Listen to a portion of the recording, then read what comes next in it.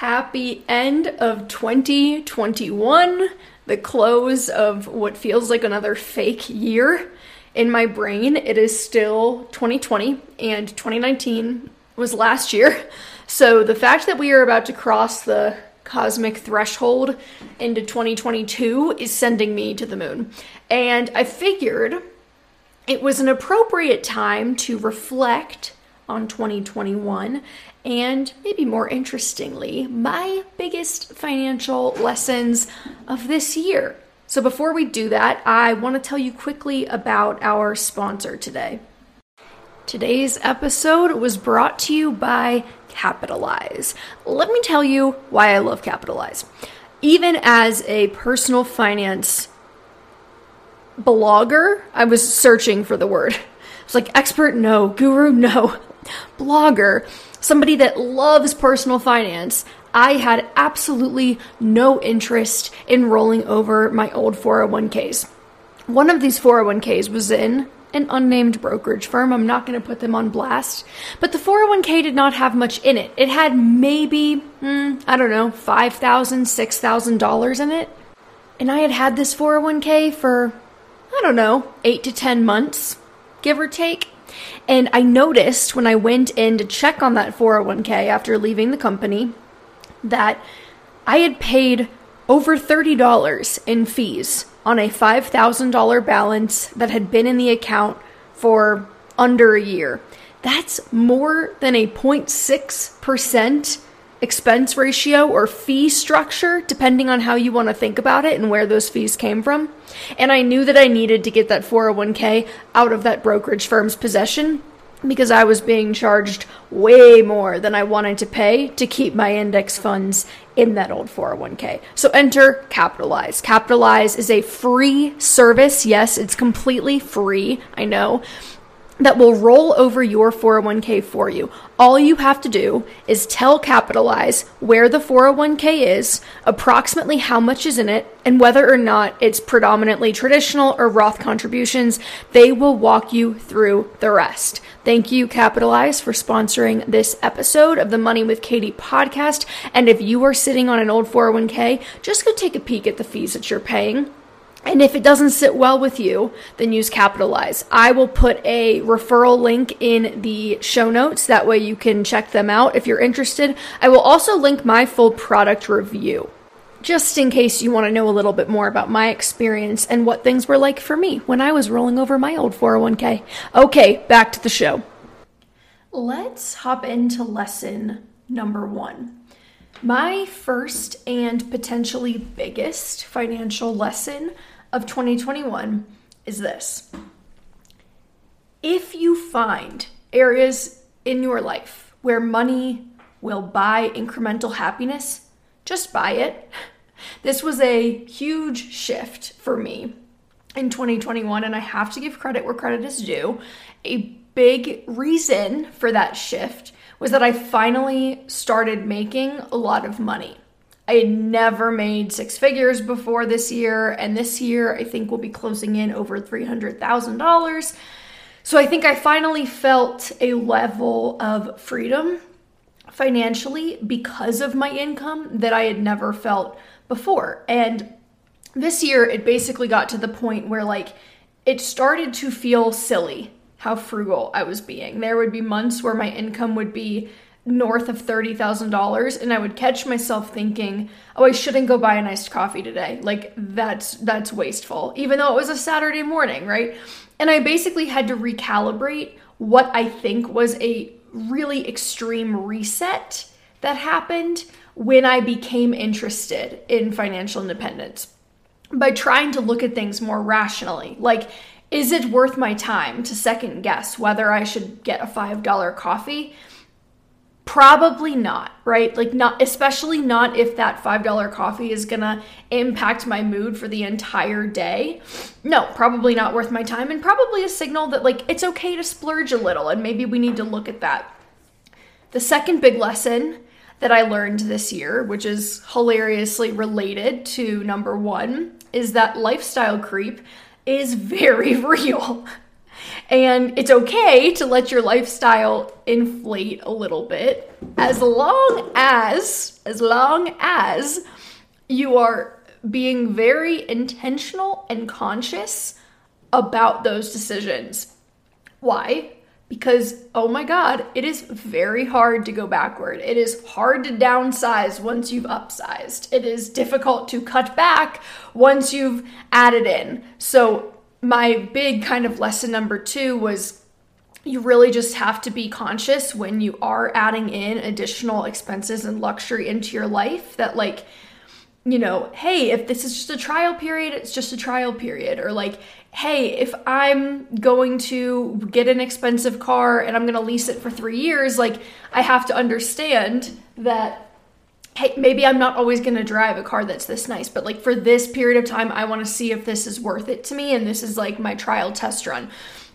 So I'm going to give you an example from my own life in 2021 that I think illustrates this really well.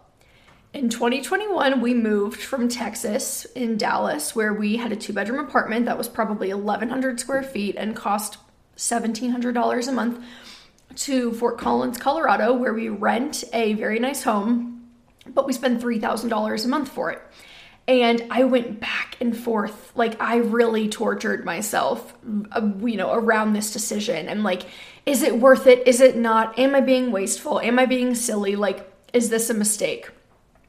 And eventually I decided to do it because, my husband was comfortable with it. And I knew when I looked at the numbers, like it wasn't extreme for us, but it really was a turning point, I think, in my expectations and my standards, maybe, for my quality of life that is going to be now hard to undo.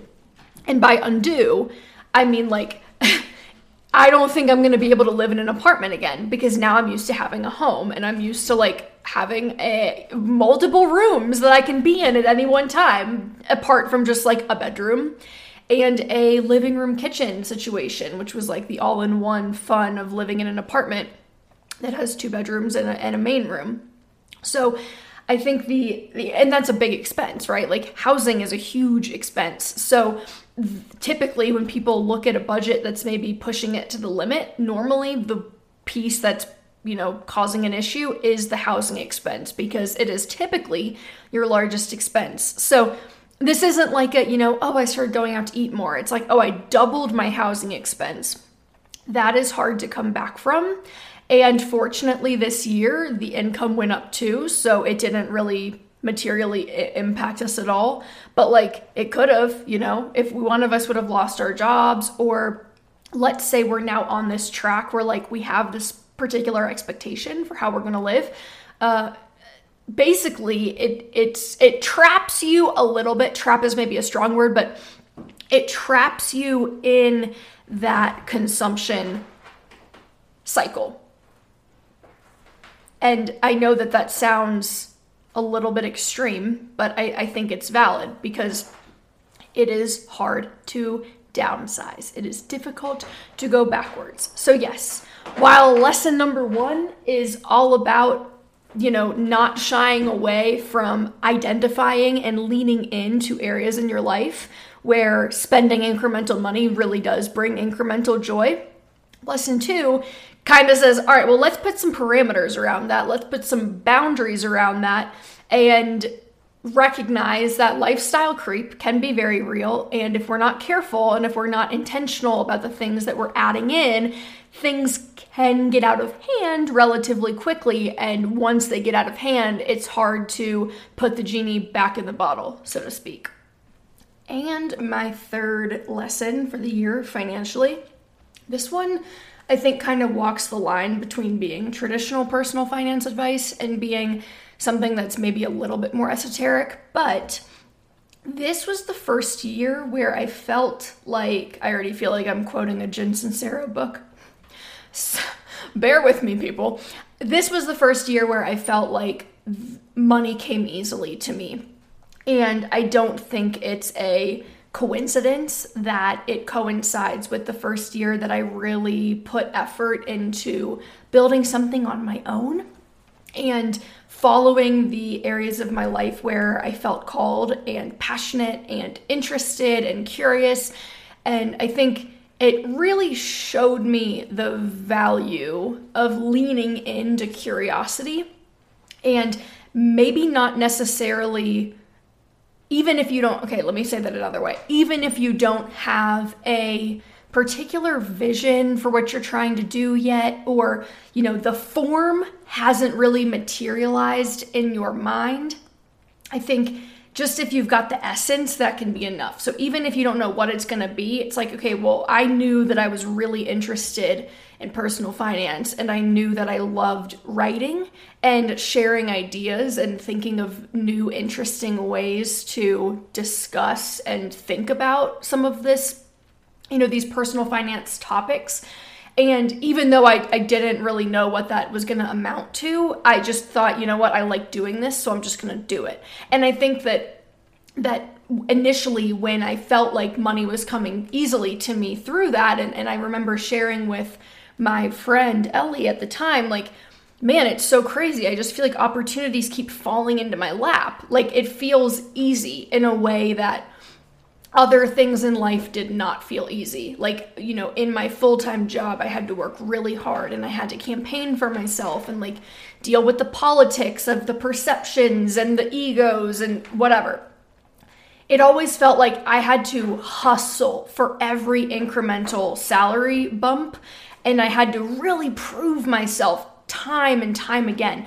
And with this, it was more like, oh, this is interesting. I'm just putting stuff out into the world and following the things that I'm curious about and like intuiting my way through it. And it feels like the opportunity and the income are like flowing very easily as a result of that. And at first it made me feel really, really guilty because I felt like I wasn't working hard enough or like struggling enough, sacrificing enough to be having the success that I was having, to be seeing the results that I was seeing. I was so accustomed to having to really grit my teeth and struggle through it. Same with like fitness instruction. To become a cycle instructor, it was a grueling process physically and mentally. And the payoff at the end, I felt like I really earned it because I had struggled and sacrificed so much to get it. But with Money with Katie and with blogging and kind of having this community, this platform, interestingly, that feeling was very absent. It was really fun. Things felt like they came easily.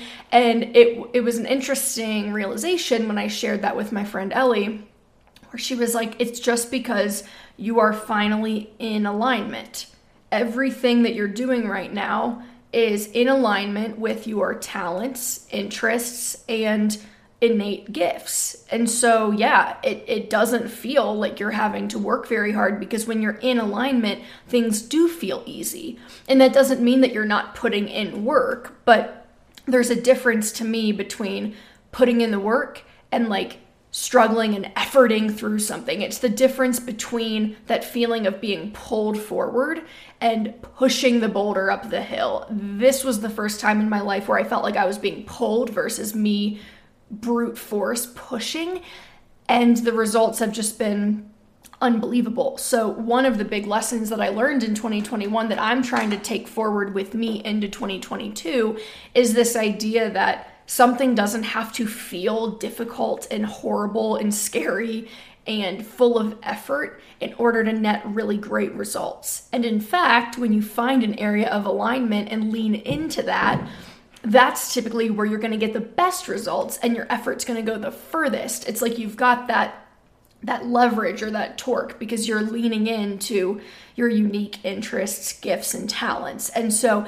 even though this last lesson might feel a little bit woo-woo, first of all, you should expect that by now. We keep it a little bit woo-woo in here, but I think there is just such a real application to money, and there's such a real application to mindset that I think goes such a long way when it comes to earning potential.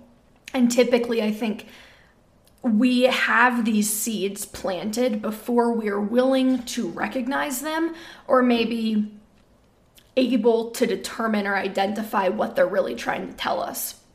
I remember being at work back when we still went into the office in 2019, even as early as 2018, and feeling like something was missing, like enjoying what I was doing and enjoying my coworkers, and really loved the company that I worked for. So it wasn't like I was dissatisfied at work, but I always had this kind of empty pull towards something else. And I had this feeling like I'm supposed to be doing something different. I'm supposed to be building something.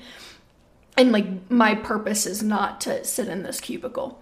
And not that there was anything wrong with sitting in the cubicle. I liked sitting in the cubicle, frankly. Like I would have continued to do that. I'm technically still doing that, but just from home. But the difference was that I knew that there was some area that I hadn't, some area of potential that I hadn't quite tapped yet. And I didn't know what it was. I had some ideas. Like, again, this is when I knew I was getting into personal finance and I was writing, but just on a personal blog, not about money. And I all the puzzle pieces were there. I just hadn't really taken the time to reflect and put them together yet. And I think that these things happen in the time that they're meant to. But I think the point in saying all of this is, even if you're listening to this right now and you're like, ooh, man, yeah, that's resonating. Like, I do feel like I have to work really, really hard for every dollar. Like, I don't think I'm in a state of like alignment or flow in my work. I don't think I'm necessarily doing what I'm supposed to be doing.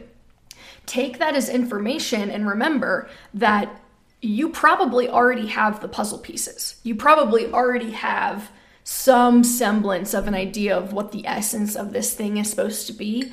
And discovering what the form is supposed to be is all about trial and error. There is really no way around it. There's no shortcut. I think there's only the questions that you can ask to get yourself closer to something that feels right. And I promise you, when it feels right, there will be no question in your mind. Okay, so those are my 3 major financial lessons of 2021. To recap, we've got, if you find areas in your life where money buys incremental happiness, just buy it. The second big lesson is maybe like a little bit of a footnote or a caveat on that one, that, hey, it's okay to let your lifestyle inflate a little bit as you earn more. After all, that's the entire point of lesson number 1. And it's also, I think, required for like continued motivation. But just remember that it is difficult to go backwards. So add in at your own discretion, at your own risk. And then finally, lesson number 3, the money will flow most easily when you are doing something that is in alignment with your skills, talents, and interests. And I know that these lessons were more so focused on big picture things versus like, oh, I learned a new tax hack. And I did learn important new lessons about personal finance this year that skew more tactical. But frankly, I think y'all get enough of that on the blog. And I think there have been plenty of podcast episodes in the last couple months where we talked about these intricate tax maneuvers and investment strategies that we've stumbled into this year. But for the purposes of a big annual reflection, I wanted to make sure that we were sticking to things that felt like they had some practical application for everybody. So I'm actually curious what big financial lessons you learned this year. And you know what? They could have been more tactical, frankly. If you're brand new to personal finance, you could have made your first budget this year and realized that, okay, lesson number 1, having a spending plan fundamentally shifts the way I interact with my income, and it has made the world of difference. That is perfectly valid. And I think I would encourage you to look back at your own year and say, hey, what were the big financial takeaways that I have that I don't want to forget about? I don't want to leave them in 2021. I want to carry them into 2022 with me and build on them. I would love to know, so send me an email. Katie@moneywithkatie.com. Don't be shy. Slide in those DMs, girl. And that is it for our show today, my friends. So thank you so much for tuning in once and again. Oh, and by the way, this is our last episode of season 1, which is freaking bananas. I honestly started this podcast kind of on a whim. So Not to pat myself on the back, but I'm pretty proud of myself for sticking it out for, what is this, 12 episodes now? So I will see you next time in season 2. And hey, tell me what you want to hear. Tell me what you're interested in. Tell me what topics you like to hear about. Tell me what stuff you're like, Katie, stop talking about that shit. We don't care.